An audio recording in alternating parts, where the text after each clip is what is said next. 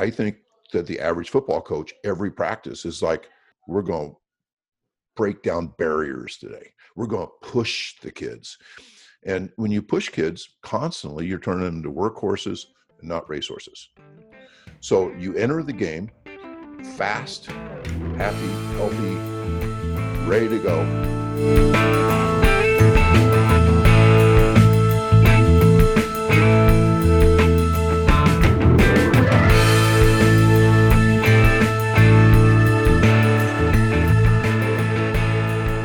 We're back. Coach Duke and J.R. Simmons, Process Preparation Performance, and we are ecstatic, J.R. We have a big-time guest tonight in Tony Holler.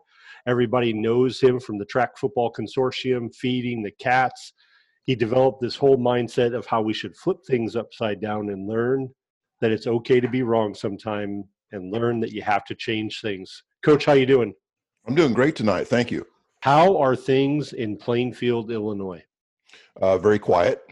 You know, I haven't seen my team. Let's see, this Saturday it will be 4 weeks since I said goodbye to my team. And, you know, I'm 61 years old and I've never had a spring off. You know, I've had stuff going on my whole life every spring. And that's weird, you know, to not have a sport, and not just a sport to watch, you know, like baseball, things like that. But, you know, this is my 39th year of coaching track. You know, so right. This is a big change. And I think I ran track for 10 years before that. So that's like 49 years where track has been my spring. And so it's just gone. How are you keeping in touch with your athletes during this quarantine time? Because like you said, track is a big deal for you, and you have the Track Football Consortium. I know you're a track coach there at your high school. I know you're helping players and athletes all across the country. What are you doing now to keep in touch with those athletes that you're missing out on? Well, I'm always available. They all have my cell phone. And, you know, to tell you the truth, I don't want to bring up their hopes a whole lot. You know, I'm not a guy that is a prescriber of workouts. I told them that if they want to stay in great shape, they know how to do a speed workout. You get out 3 times a week and do a speed workout in the street. I said, if you want to take some time off, take some time off. So no, I'm not a big believer that great athletes turn into nobodies if they, you know, take 3 or 4 weeks off. Matter of fact, sometimes they come back better than ever with that time, which tells me that maybe the grind that they go through in their normal lives may not be real good for performance. That, you know, practicing 6 days a week may not be the best way to get better sometimes. That sometimes we improve more when we get away from the sport. So, I mean, I hate to say it, but I probably am a failure in terms of coaching my kids virtually at this point. Sometimes conventional wisdom is not exactly the best wisdom. I think, you know, I've seen on social media the last 4 weeks since we've been on the quarantine, everybody's putting out, make sure you do this workout. And these kids are doing this today. With your program and Feed the Cats, which I want you to get into, it's a different take on things. Yeah, well, first of all, just for people that don't know the Feed the Cats background, 21 years ago, I was a successful track coach, but it was always hard to really get the true cats to come out for track. By true cats, I'm talking about guys who are fast twitch, powerful, dunkers in basketball, wide receivers in football, running backs in football, you know, those prime athletes. And of course, you know, it's very selfish of me to want those kids out for my track team, because those are the kids that will win track meets and win championships. And one of the questions I got often was, Coach, you know, how much we run in today? And I finally decided in 1999 that we were going to give up running, that we were no longer going to run, that all we were going to do is sprint and jump. Mm-hmm. And we were going to have 45-minute practices, and the kids' track practice would be the best part of a kid's day, which was a total flip, because track practice was the worst part of my day in middle school, high school, and college. And I would think that many track athletes would agree with me that track was not a pleasant experience ever. You know, I wondered why people even do it. So I kind of just sold out with the, you know, shameful, you know, we're just not going to train very hard. And it worked. I got my best kids out. We won the 4x1 state of Illinois 4 out of the next 6 years, which is Wow. unheard of. Jeez. Oh yeah, it's unheard of. And what I found out was not only were we getting great athletes out, but they were improving measurably. And my average kids were improving measurably. And my freshmen were improving by measurably. One of the things about Feed the Cats is that we time. I tell people that you're not sprinting unless you are spiked up, being timed, times recorded, times ranked, and times published. It has to, all 5 of those things have to happen, or they're just running. So we time every speed workout is basically timed 40s and 10 and timed 10-meter flies. I have a free lap system. And so all those things happen.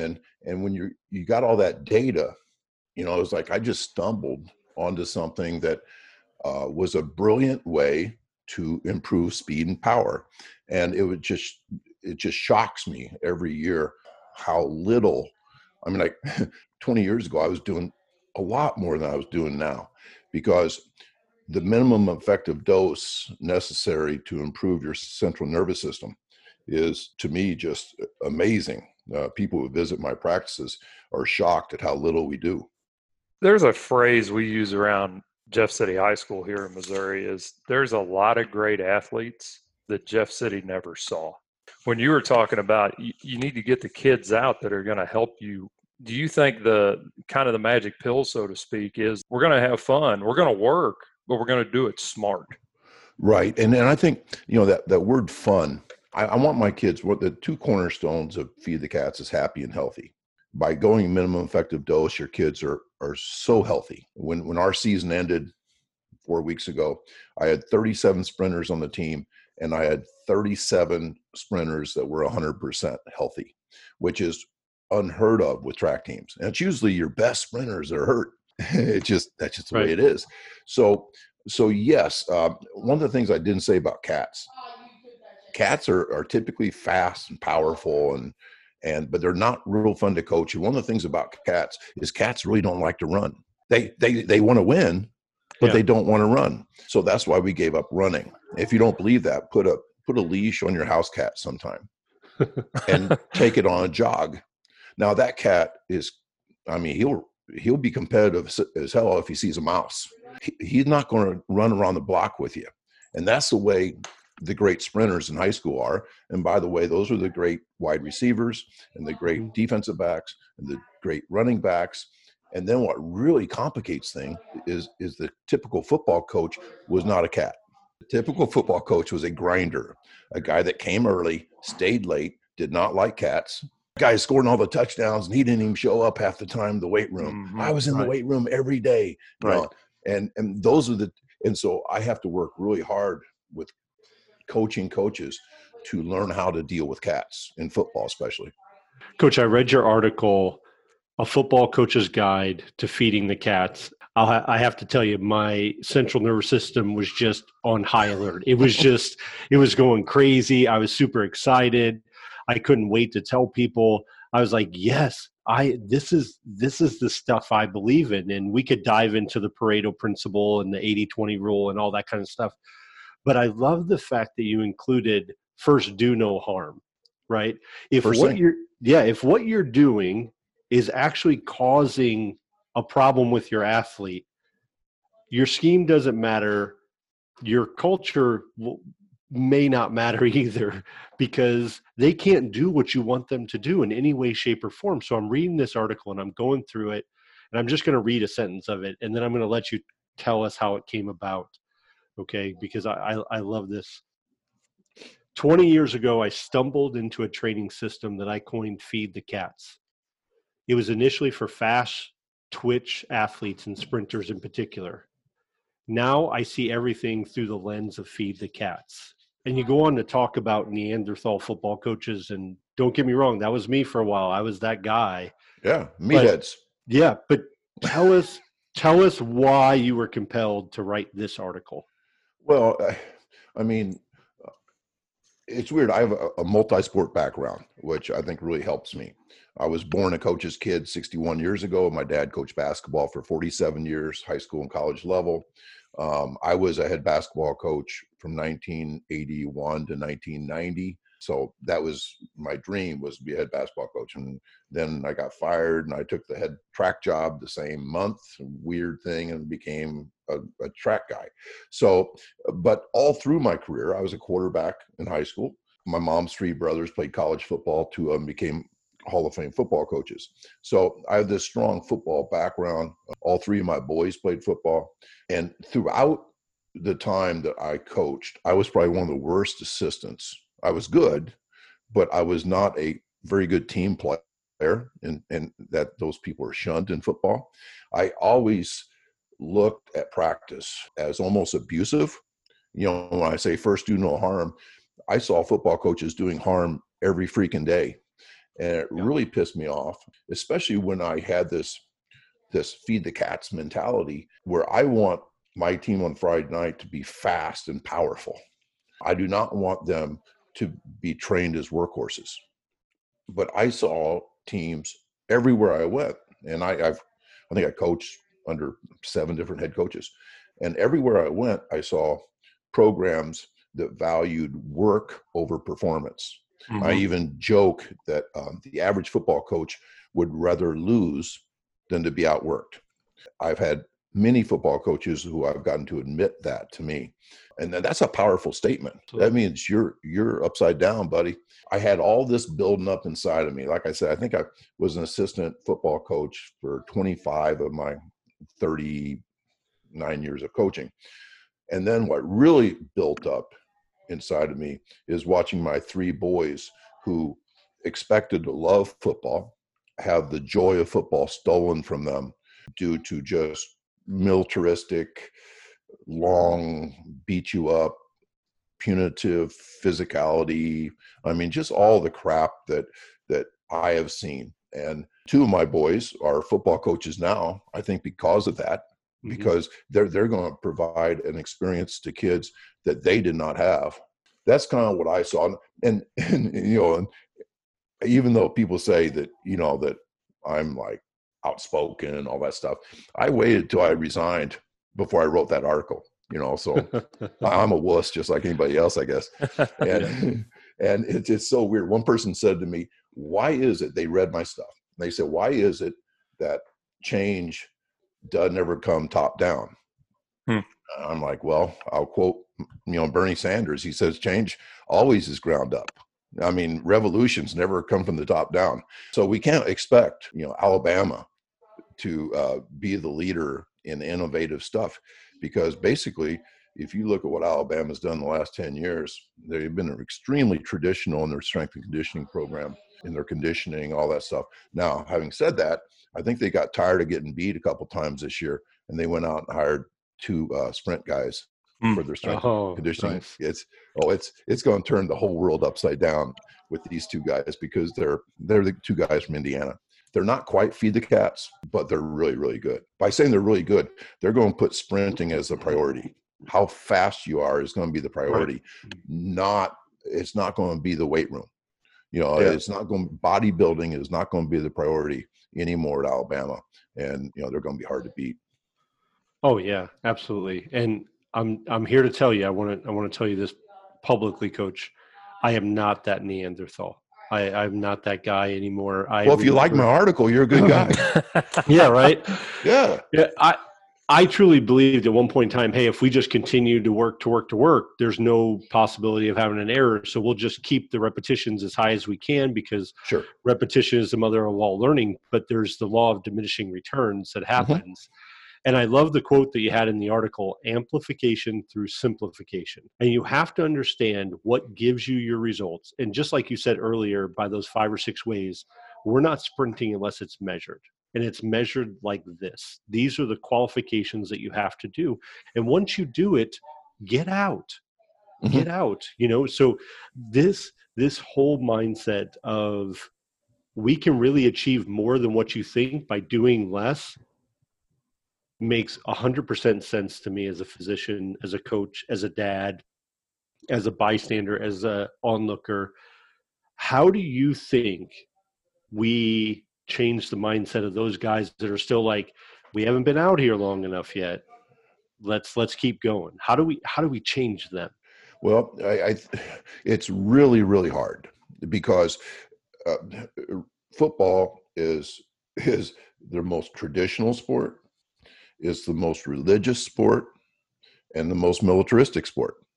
By religious, I mean there's not many sports that pray before games and after games, but it's very common in football. So I mean, it's seriously, it is it is something that's unique, and I think it's unique in a good way. I think every kid should play football. Having said that, it is so hard.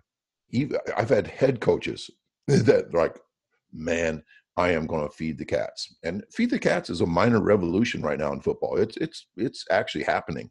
And I've had head coaches come and visit me for 3 hours, and their biggest concern is the 2 or 3 guys on their staff that's not going to go along. You know, I mean, that's going to happen. Yeah. I mean, I don't think people understand how entrenched hard work, and by hard work, I mean, if there's gas left in a kid's tank at the end of practice, you have failed as a coach. And that's not true. We actually want gas in their tank when they leave. We do not, one of my sayings is, we don't want to burn the steak. Never burn the steak. We always want to undercook it. You know, when I consult with coaches and say, okay, the first thing you do is, how long do you practice? Oh, well, we go about 2.5 hours. I go, okay, you're going to have to cut it down to like an hour and 45. They go, well, how are we going to get everything done? I say, well, do less things. Do less. Right. Yeah, well, we got offense to install. And I'm a believer that in high school football, your offense is too big for you to have it in your brain. And you need a play card that has like binders, and you're trying to look like an NFL coach, then you are way too complex. Because what football is really a game where you want your kids to play fast. To play fast, you have to be pretty much instinctual. And if you're having to think crap out all the time, you're never going to play fast. Thinking football players are slow. So I tell them, instead of having 15 running plays, let's have 5. Instead of 15 pass plays, let's have 5. And when you get bored with those, then you can add on. But let's simplify that. Instead of doing 15 reps of a certain thing, you do 1 perfect rep. If it takes you 4 reps to get that 1 perfect rep, do 4. But that's one of the things. I think the most brilliant things in the world are simple things. In 4x1 handoffs that we do, I stumbled on something. It took me 36 years to stumble upon it. But instead of saying, let's do 5 good handoffs in a practice, I would say, give me 1 perfect one. And the motivation that the kids had to do 1 extremely fast, perfect handoff was just incredible. I increased their focus and their intent and all those things. You know, like we always video them too, and I'd say, hey, that looked good. Look, and they'll go, Coach, I don't think that's perfect. I go, no, it's perfect enough. Let's go home. You just don't hear football coaches thinking like that. It's like, we have to rep it. And I'm a huge believer that you need to rep what's important, but also you need to keep your practice short. And, you know, you mentioned Pareto principle. And I think every person in the world, when you say 20% of your work gives you 80% of your results, everybody kind of shakes their head. Yep. Right. Yeah. But then my next follow-up question is, what's your 20%? And people don't think enough about that. People don't think enough about what is it that we do in practice that is essential and meaningful, and therefore we should prioritize it. Football coaches want to go in 8 different directions all the time, and it drives them crazy. And as soon as if you can get them to read the book Essentialism, you know, I think that's a big step in the right direction, that they will start looking at, okay, which ones of our offensive plays, if we had to get rid of half of our offense, which half would we get rid of? And as soon as you get them to do that, they'll get rid of the bad half. not the Yeah, good right. half. Yeah. They'll Right. get rid of the bad half. Right. So, you just got to get guys thinking like that. But even then, it's going to be hard to convince everybody. It's kind of interesting, even from my own perspective. I look back at myself from 10, 15 years ago and how I was as a coach. I'm like, you're a dumbass, because you just thought differently then. And as I've gotten older, and you read more and you study more and you learn more, you start to change your mindset on it because, we've mentioned before on the podcast, I coach baseball. And we won a state championship a few years ago. And I tell you what, the sooner we started having fun with the kids at practice, the better we got. We had good players too, but we're setting off fireworks at practice and doing stupid stuff. And, and I don't know how we didn't get the cops called on us half the time, but it was fun and they wanted to be there. So, our field's off campus, and instead of the kids going, I got to go to practice today, it was a full on sprint, from the school down to the field because they just didn't know what was going to happen that day. And I think sometimes people, they associate the word fun with you're not working hard. Right. And that is not the case. I mean, We're not talking about like goofing around fun. We're talking about looking forward to something. Absolutely. That's what matters. We worked our butts off down there, but my God, we had a lot of fun, and we still have a lot of fun. I read something that you'd put out, the 10 Commandments of Feed the Cats. And as I was looking through it, the one that really stuck out to me, it said, never crush the physical and emotional soul of your athletes. And when I read it, it really made me think, have I ever done that? I wouldn't be honest if I didn't sit here and say I've never done it. I think I have. And I know I have. And it's wrong. It's wrong. It is. Yeah. And I guess my question on it is, I think in order to achieve sustainable success, you're going to have to abide by this. And I'd be interested to hear what you think about that. I think I touch coaches that read my stuff in a kind of an emotional way, in a way that they remember themselves as athletes, in a way that they think about their own kids. And I tell you, coaching my 3 sons, and I coached all 3 of them and taught them in class, was really important to me because more than ever in my coaching career, I started to see my sport through their eyes. And I did not want them coming home dejected, ever. If I had to get on to my son about, I wanted to make sure I could pick him back up. And if I couldn't, I want to apologize to him before he leaves. I apologize to my kids every time I have to work their ass off. I mean, every single time. Like, okay, guys, track and field, our practices are typically short and fun, but we do have to learn how to sprint further.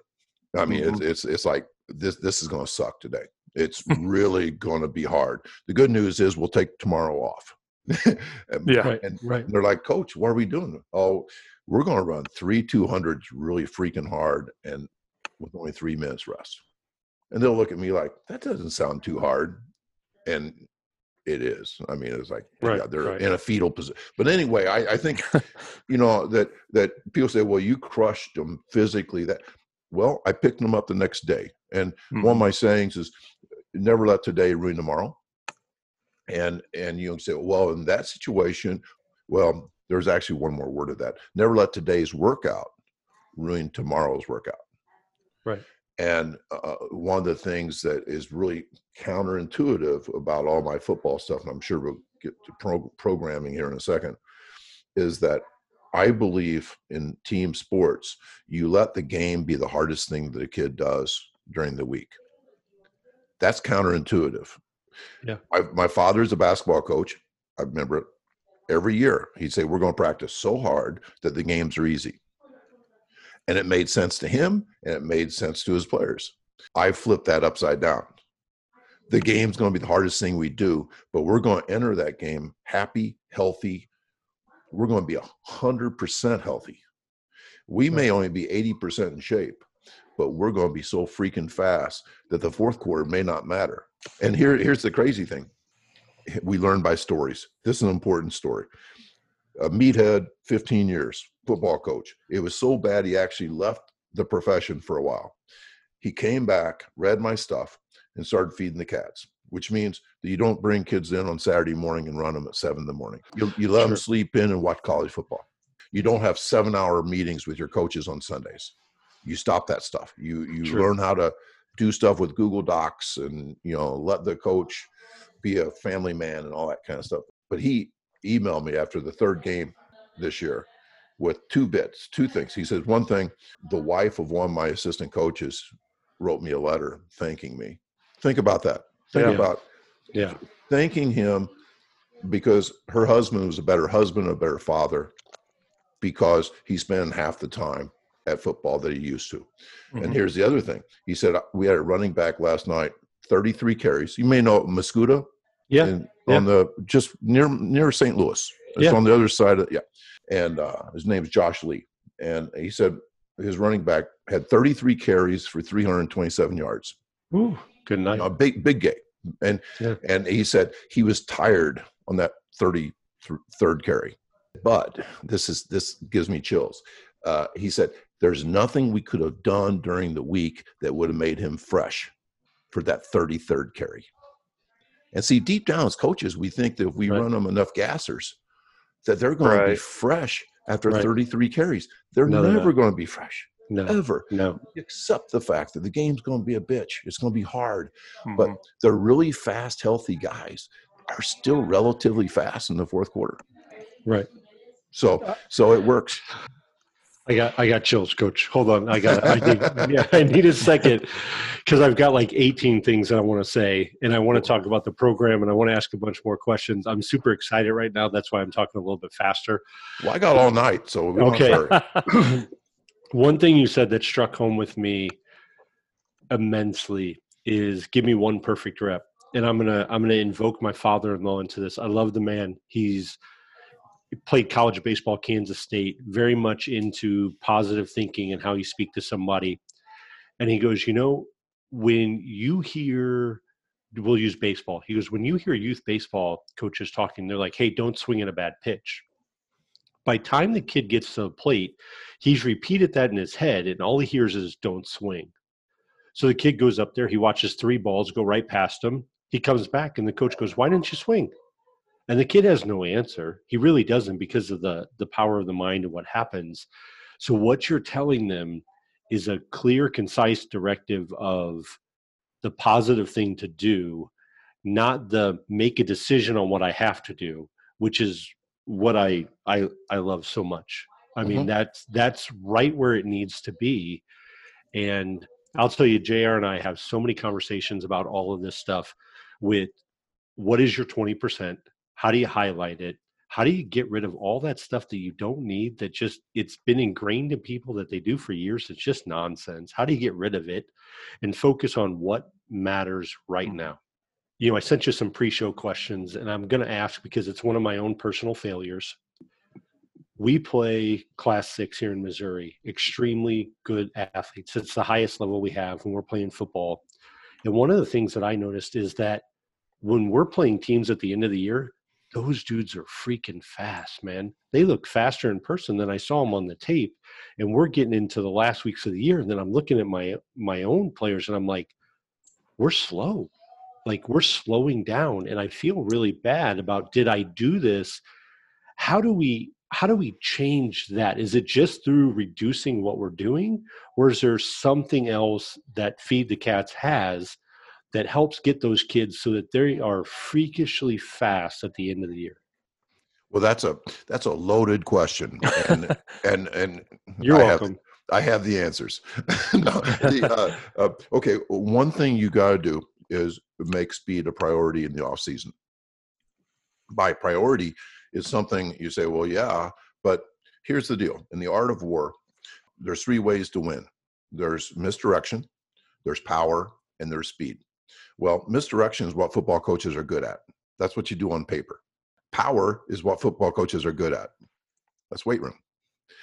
Speed has always been just accepted as you can't coach speed. I say that track coaches, they're bad. Say that God creates sprinters, coaches create milers. And, those guys will never beat me in a track meet because they're wrong, Correct. because you can get fast, but to get fast, you have to prioritize speed greater than the weight room in the off season. Now, the amount of time may be 50 minutes of a speed session and 50 minutes of a weight room session. The time may be equal, but nothing that you do in the weight room can interfere with your speed work ever. And you have to truly sprint, which means spiked up, timed, recorded, ranked, and published. You have to do those things in the off season. Now, by doing that, you are not just feeding cats, but you are attracting cats. One of the problems we have in football these days is we are not getting the cats out for football anymore. And we're talking the cats are all playing basketball. And there's not a school in America where 2 or 3 of the basketball starters could not really help the football team. Yeah. I mean, really help the football team. And so by changing your mindset from a conditioning, military, religious sport into a speed and power sport, that will start attracting cats. So you got 2 things going on. You're attracting fast twitch athletes, and then you're also feeding those athletes with what they love to do. And so your summers, I mean, when I say, and I'll send you the article, stop doing mindless conditioning, I tell people stop conditioning, period. You don't ever condition, ever. All speed, all power. And I got to tell the McCaffrey story here. My good friend Brian Kula, who is the trainer of Christian McCaffrey. I don't think there's a day that goes by that we don't talk anymore. I mean, we talk all the time. He trained Christian. Nothing Christian did in the entire off season last year was more than 5 seconds. Oh, wow. Nothing. Because anything more than 5 seconds, you're not working on speed anymore. Right. Like somebody asked, what are the 3 most important things to training? And Brian Kula said, speed, speed, speed, speed, and speed. That's like 5 things. Right. So you would think that, okay, Carolina Panthers had one of those stupid conditioning tests, like they're everywhere, Right. And you would think that, Christian's not going to be ready for that. He won the damn thing. Which means, this is weird, but we can get aerobically fit by stacking together anaerobic work.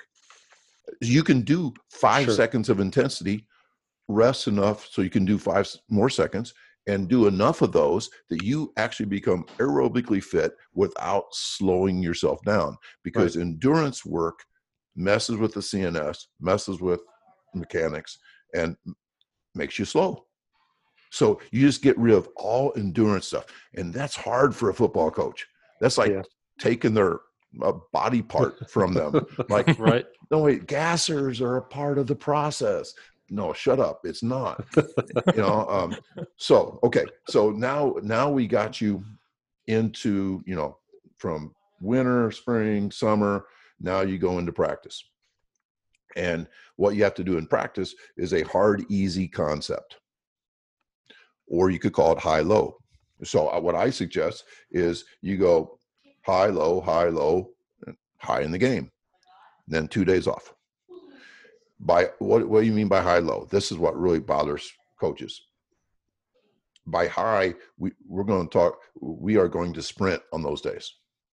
Okay. I mean, we are going to get up to top speed. Now, we're going to get up to top speed with adequate rest. This just, you talk about ripping somebody's body part out of this. Okay. Every football coach I know sees practice as their canvas, and they are an artist. And part of the beauty of their practice is constant motion and hustle from drill to drill, which the drills are probably total BS, or, wherever they're going. I mean, even to the water break and back, kids have to run. Right. And so they're constant movement, but that's not football. Right. The average professional football player, the most they play is 6 minutes. Mm-hmm. And it's a 3 hour and 15-minute game. They are standing around all the time. Your practice should resemble your performance. If that's the case, then I hate to say it, but most of your practice should be standing around with intermittent, huge sprints and speed stuff. Right.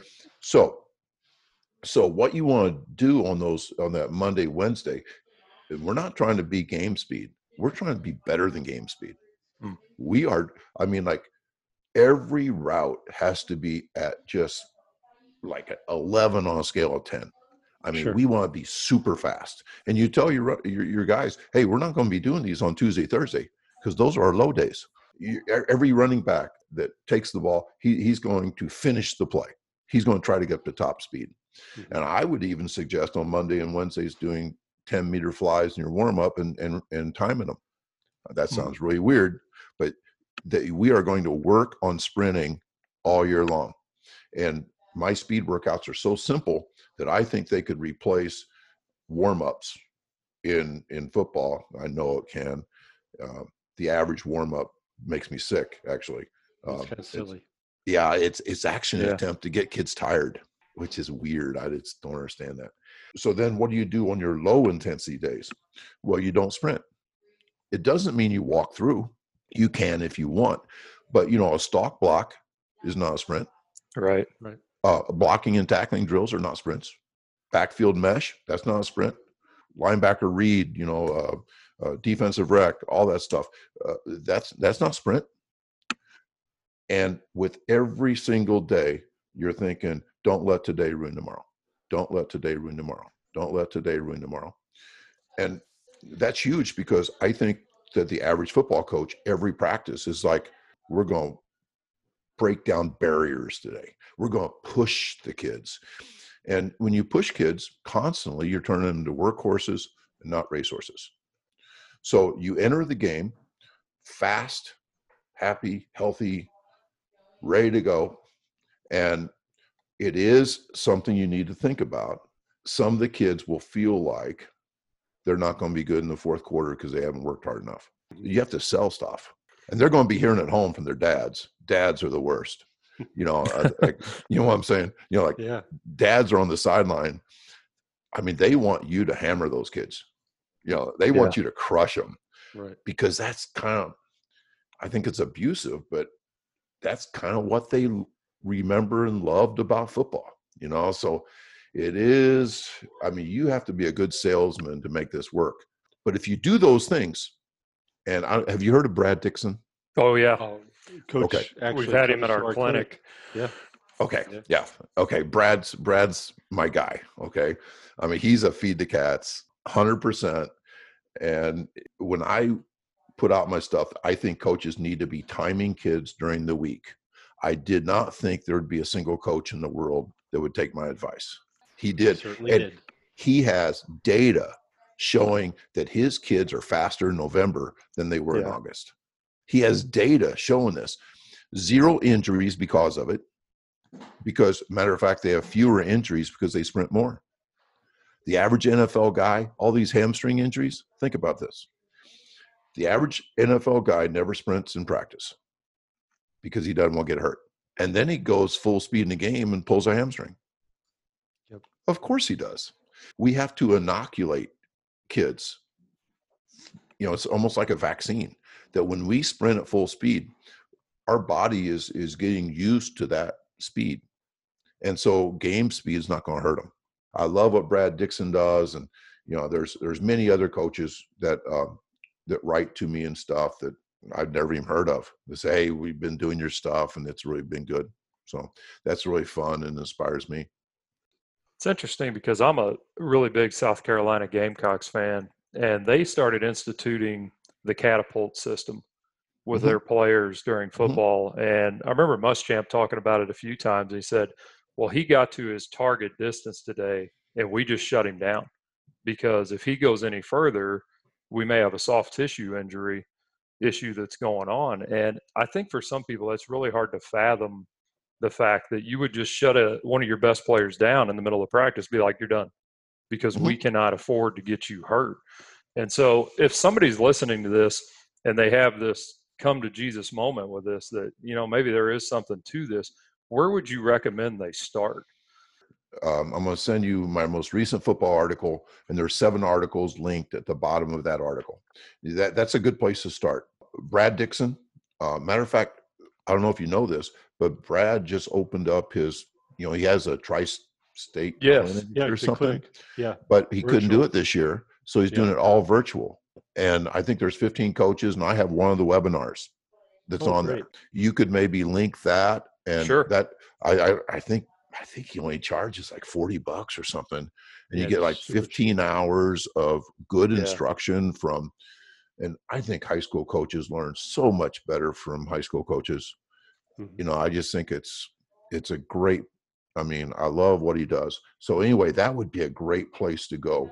The other thing is the Track Football Consortium, which is groundbreaking stuff where we bring together S&C coaches, track coaches, and football coaches.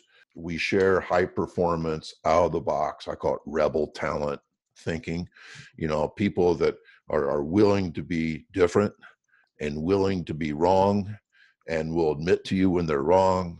And our people that we bring in are very accessible. We have, I don't know if you've heard of, have you ever Steve Jones?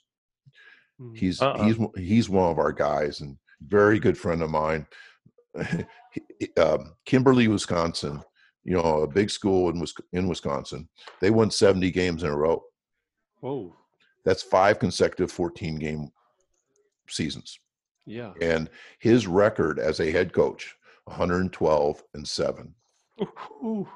Okay. And Steve Jones, if you had him on, he doesn't really want to talk about offensive schemes and defensive schemes.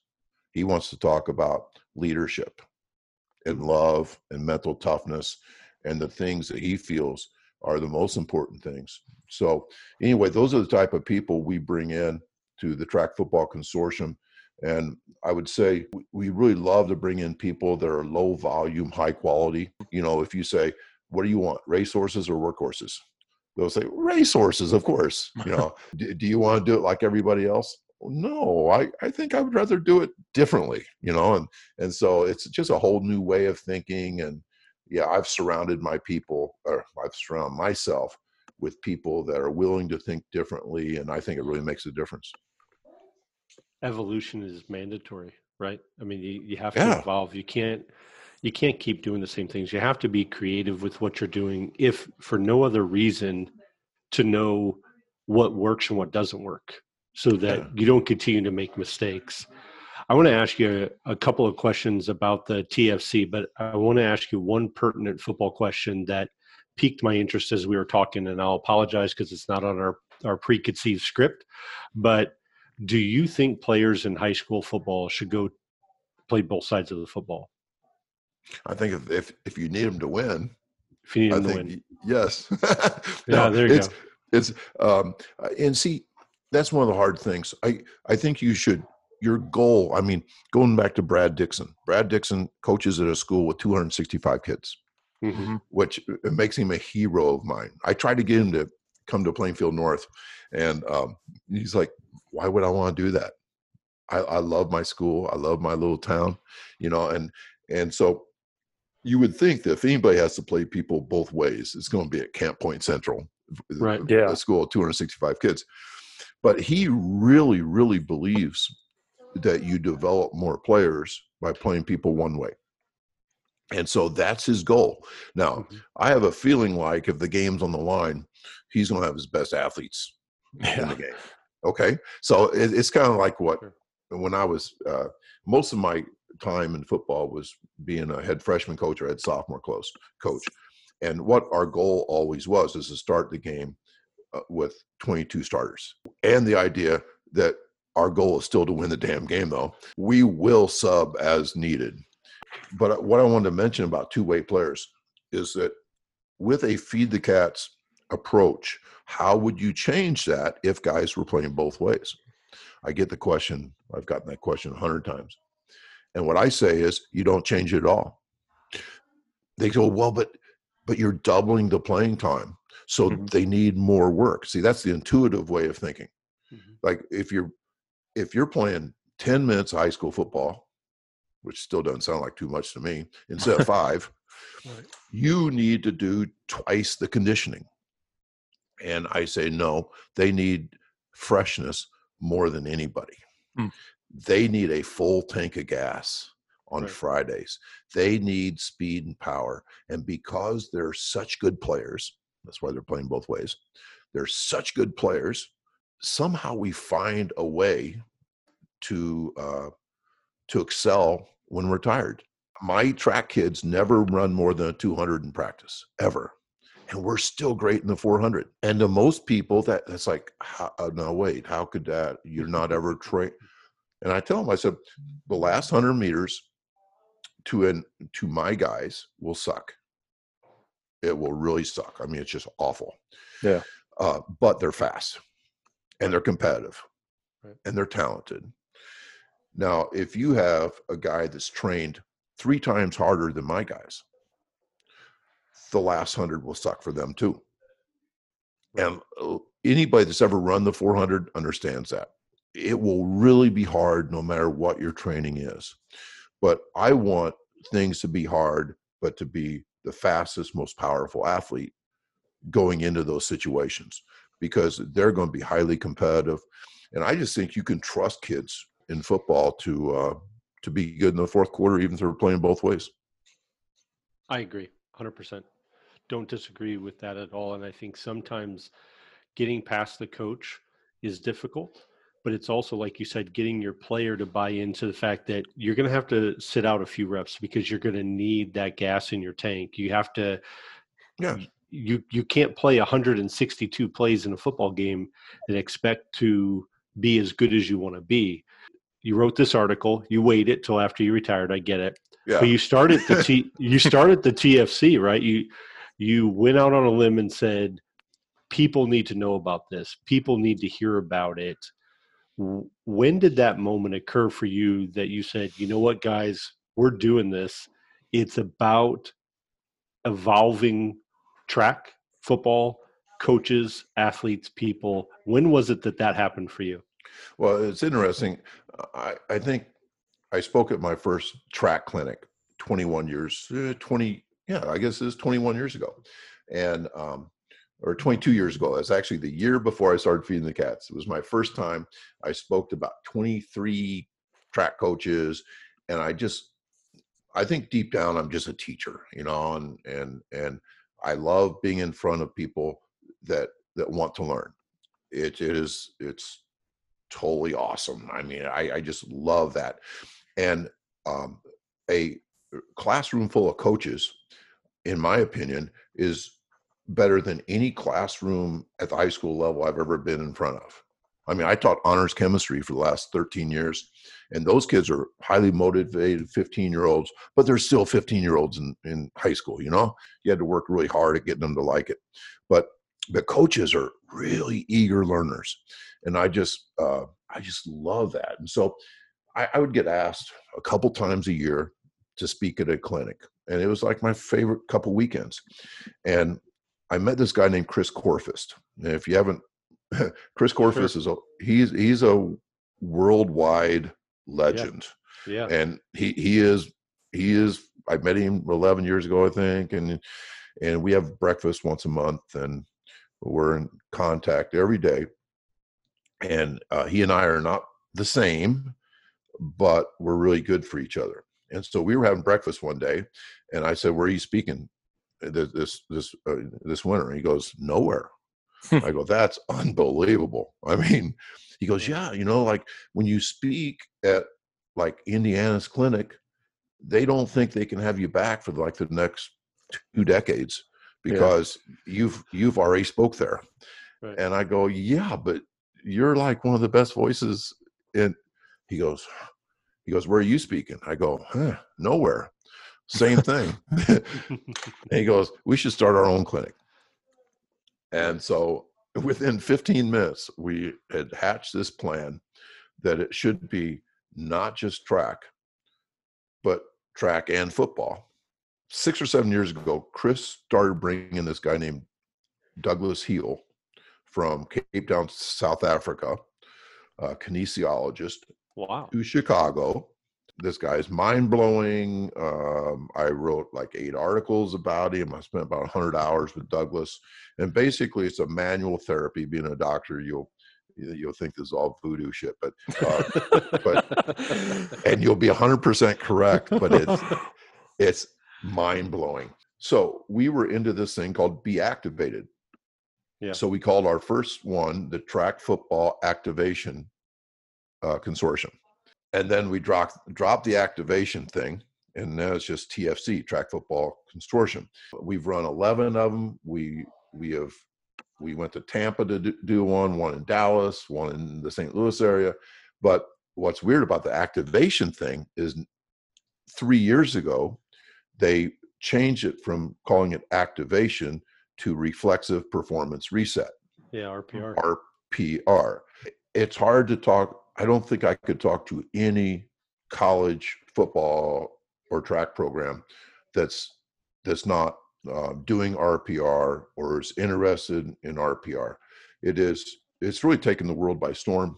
Kids are faster, more durable, and it reboots the brain and the central core of its belly breathing. So it's not really as voodoo as it seems. Between Feed the Cats, Track Football Consortium, and Reflexive Performance Reset, those are just 3 things that it's just kind of happened to me in the last 6 years, and it's crazy stuff. So it's between me and Chris, and our first one, we did it right. We didn't pay for the venue. We just had it at a high school. I think 60 coaches came. Before you know it, Carl Lewis is speaking a couple years later. Stuart McMillan spoke. I mean, we've had really, really good people. Brian Kula, McCaffrey's trainer, spoke at 2 of ours last winter. So it's the most unique clinic a football coach would ever go to, and it's highly recommended. Coach, what do you get more satisfaction out of? The fact that it works, or the fact that anybody can apply it and it works? I love that question. When you talk about applying it, I feel like what I am teaching, and I can teach effectively, is a way to cook. Now, every coach wants the recipe. We're just kind of hardwired, like, tell me exactly what to do on Mondays and Tuesdays. And no, it's a way to cook. I get a lot of satisfaction that the way to cook is highly transferable. And I agree with coaches say you shouldn't copy other coaches. And that's not what I'm telling people to do. This is a way to think. This is a way to cook. Now, what you actually do in your practices, you do under these overarching principles, things like don't burn the steak, never let today ruin tomorrow, do less, achieve more, the disciplined pursuit of less, the Pareto principle, all those things. And then you get to do the recipe yourself. So you're not copying anybody.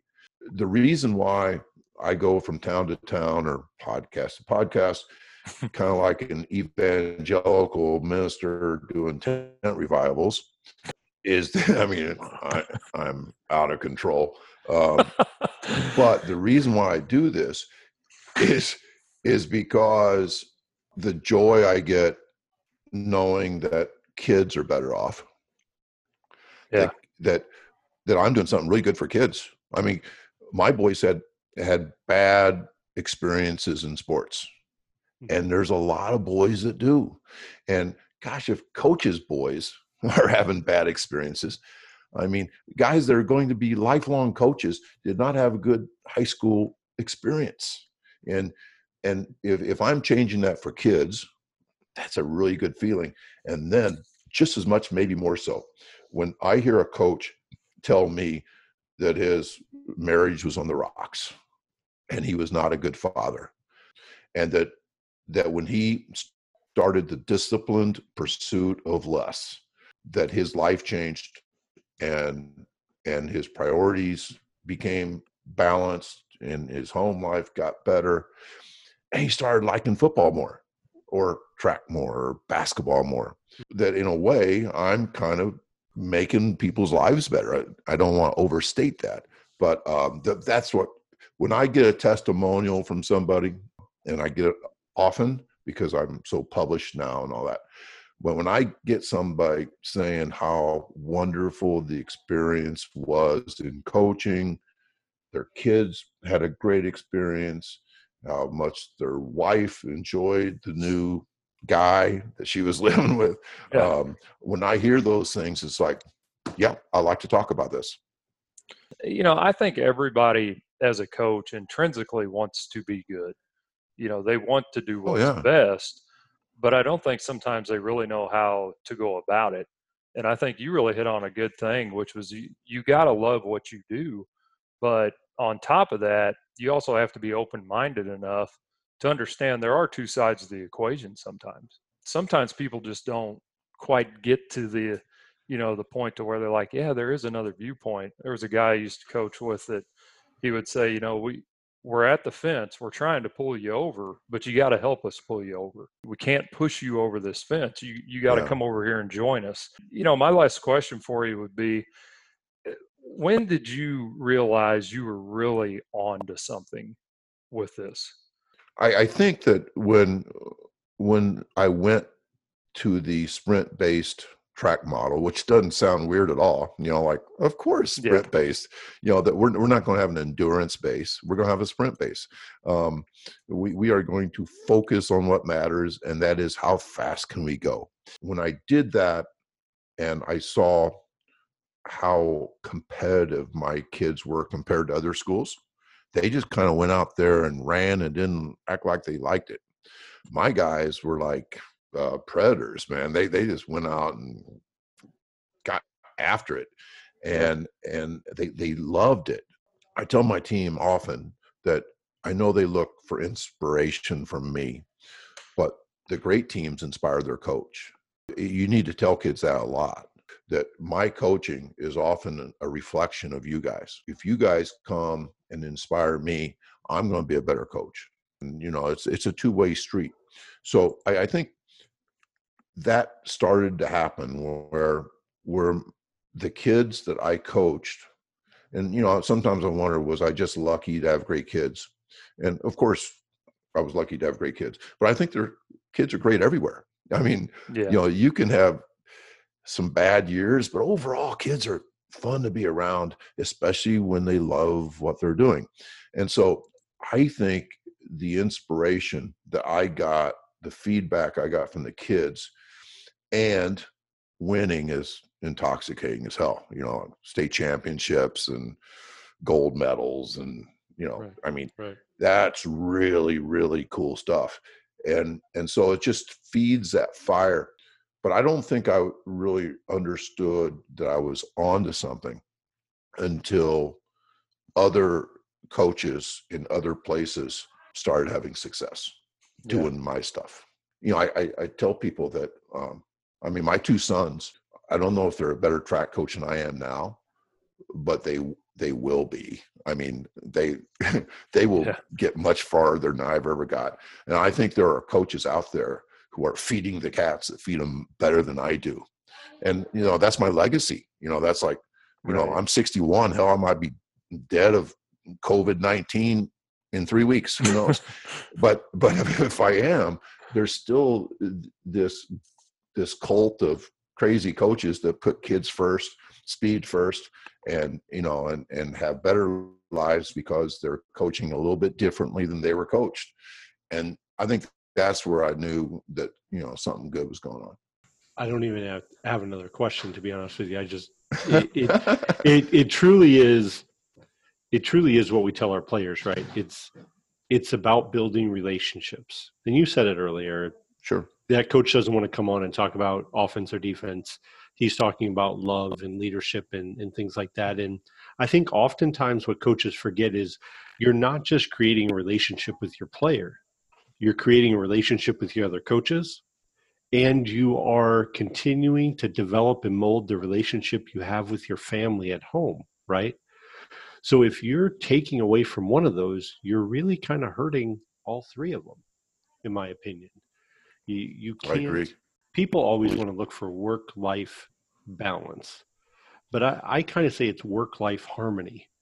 those three things are going to fit together where they need to. And if you're asking one of them to overly sacrifice so that somebody else can do something, you're probably not helping them. So I'll get off my soapbox about that. But I want to ask you one more question, and then we're going to finish this up, Coach. I really appreciate your time. Where does it go from here? What are the next steps? Where does it continue to evolve from with feeding the cats?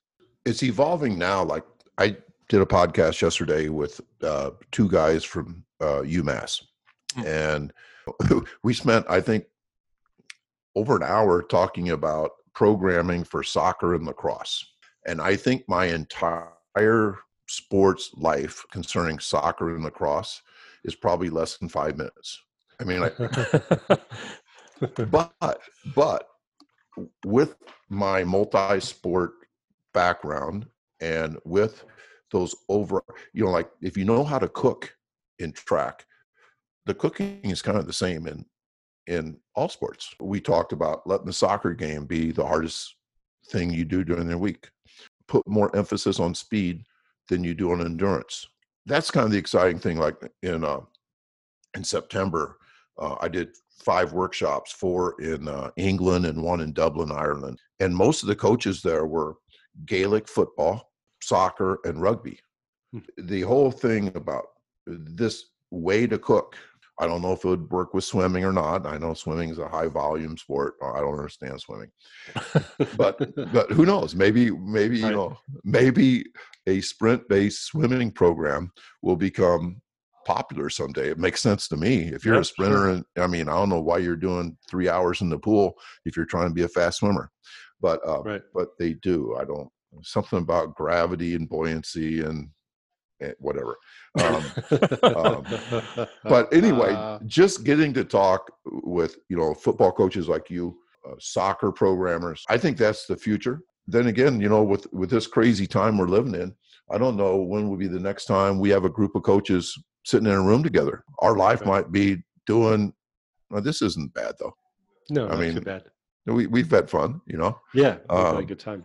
Yeah. So who knows where it will go. And like I said before, if it goes nowhere, there's people out there that are, have new ideas, and that helps kids and helps coaches. So that's all good. I totally agree with you. I think one of the things that this break is doing is resetting that work-life harmony for a lot of people. I think it's resetting it. It's allowing people to understand what their 20% really is and where to focus at that. I also think one thing that's doing for athletes is something you kind of touched on, and I'm going to define it using my own words. It's recreating the hunger that they have for the sport they play. Because too often in life, we don't know what we have until somebody takes it away, right? Absolutely. And right now, it's been taken away from a bunch of high school kids, college kids, youth kids. My 12-year-old is like, are we going to play baseball this summer? So those things that they're just like, oh, mom and dad signed us up for, or it's another track season. It doesn't become just another. It becomes something they want. And you wrote a great article about it, 20,000 hours. And what do they really learn?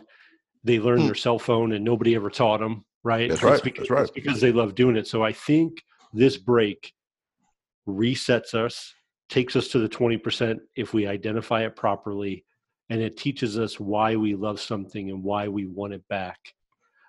Coach, I got to get to the TFC. I got to get there. I want to come very badly. I talked to JR about that earlier this year. We were going to head down there. I had a work thing to do. But the next one, pencil us in. We're there. We're there. That's awesome, man. 100%. We're there. We're probably going to have our headsets on and probably going to be doing like a live podcast right from the TFC. That you can do that. I mean, we one of the coolest things about the TFC is that when people come, it's not just like going to a clinic. For some reason, I don't know why, but people believe they belong to something. One of my favorite things that Chris Korfus said to me one time, he says, "You're one of us now." And I thought, holy cow, I'm one of the Chris Korfus group. And I know how good that made me feel. And sure. I think that the people who come to us, I've never met a more giving, enthusiastic group of people that not only speak there, but attend the things. They want to be the type of coach that answers emails to other coaches. And, that's a really cool thing, because, we're not always going to have winning seasons. We need that support group. Besides just our family, we need a support group of coaches that care about us, and a lot of coaches are at each other all the time, and they don't have to be that way. I think coaches' best friends should be coaches, and we do a good job with that, I think. JR, I don't know when we're releasing this, but I think it's got to be like tomorrow. Yeah. I mean, it needs to be quick. This is amazing. This is may amazing jump some stuff. people on our backlog here. Yeah. Coach, Great. professor, doctor, I don't even know what I should call you. There's got to be a degree for what you've done. I mean, here's the deal. I have no letters after my name or before my name. I'm like the only teacher in the history of the world that taught 39 years without a master's degree. I mean, I have no credit at all. Like, all I am is just a teacher and a coach, but that doesn't mean you can't have good ideas. So It still works. That's right. Well, the credit is in your athletes and their performance and what they ultimately inspire you with, right? Yep. So that's the credit. Oh man, amazing episode, JR. For Process Preparation Performance, we're out.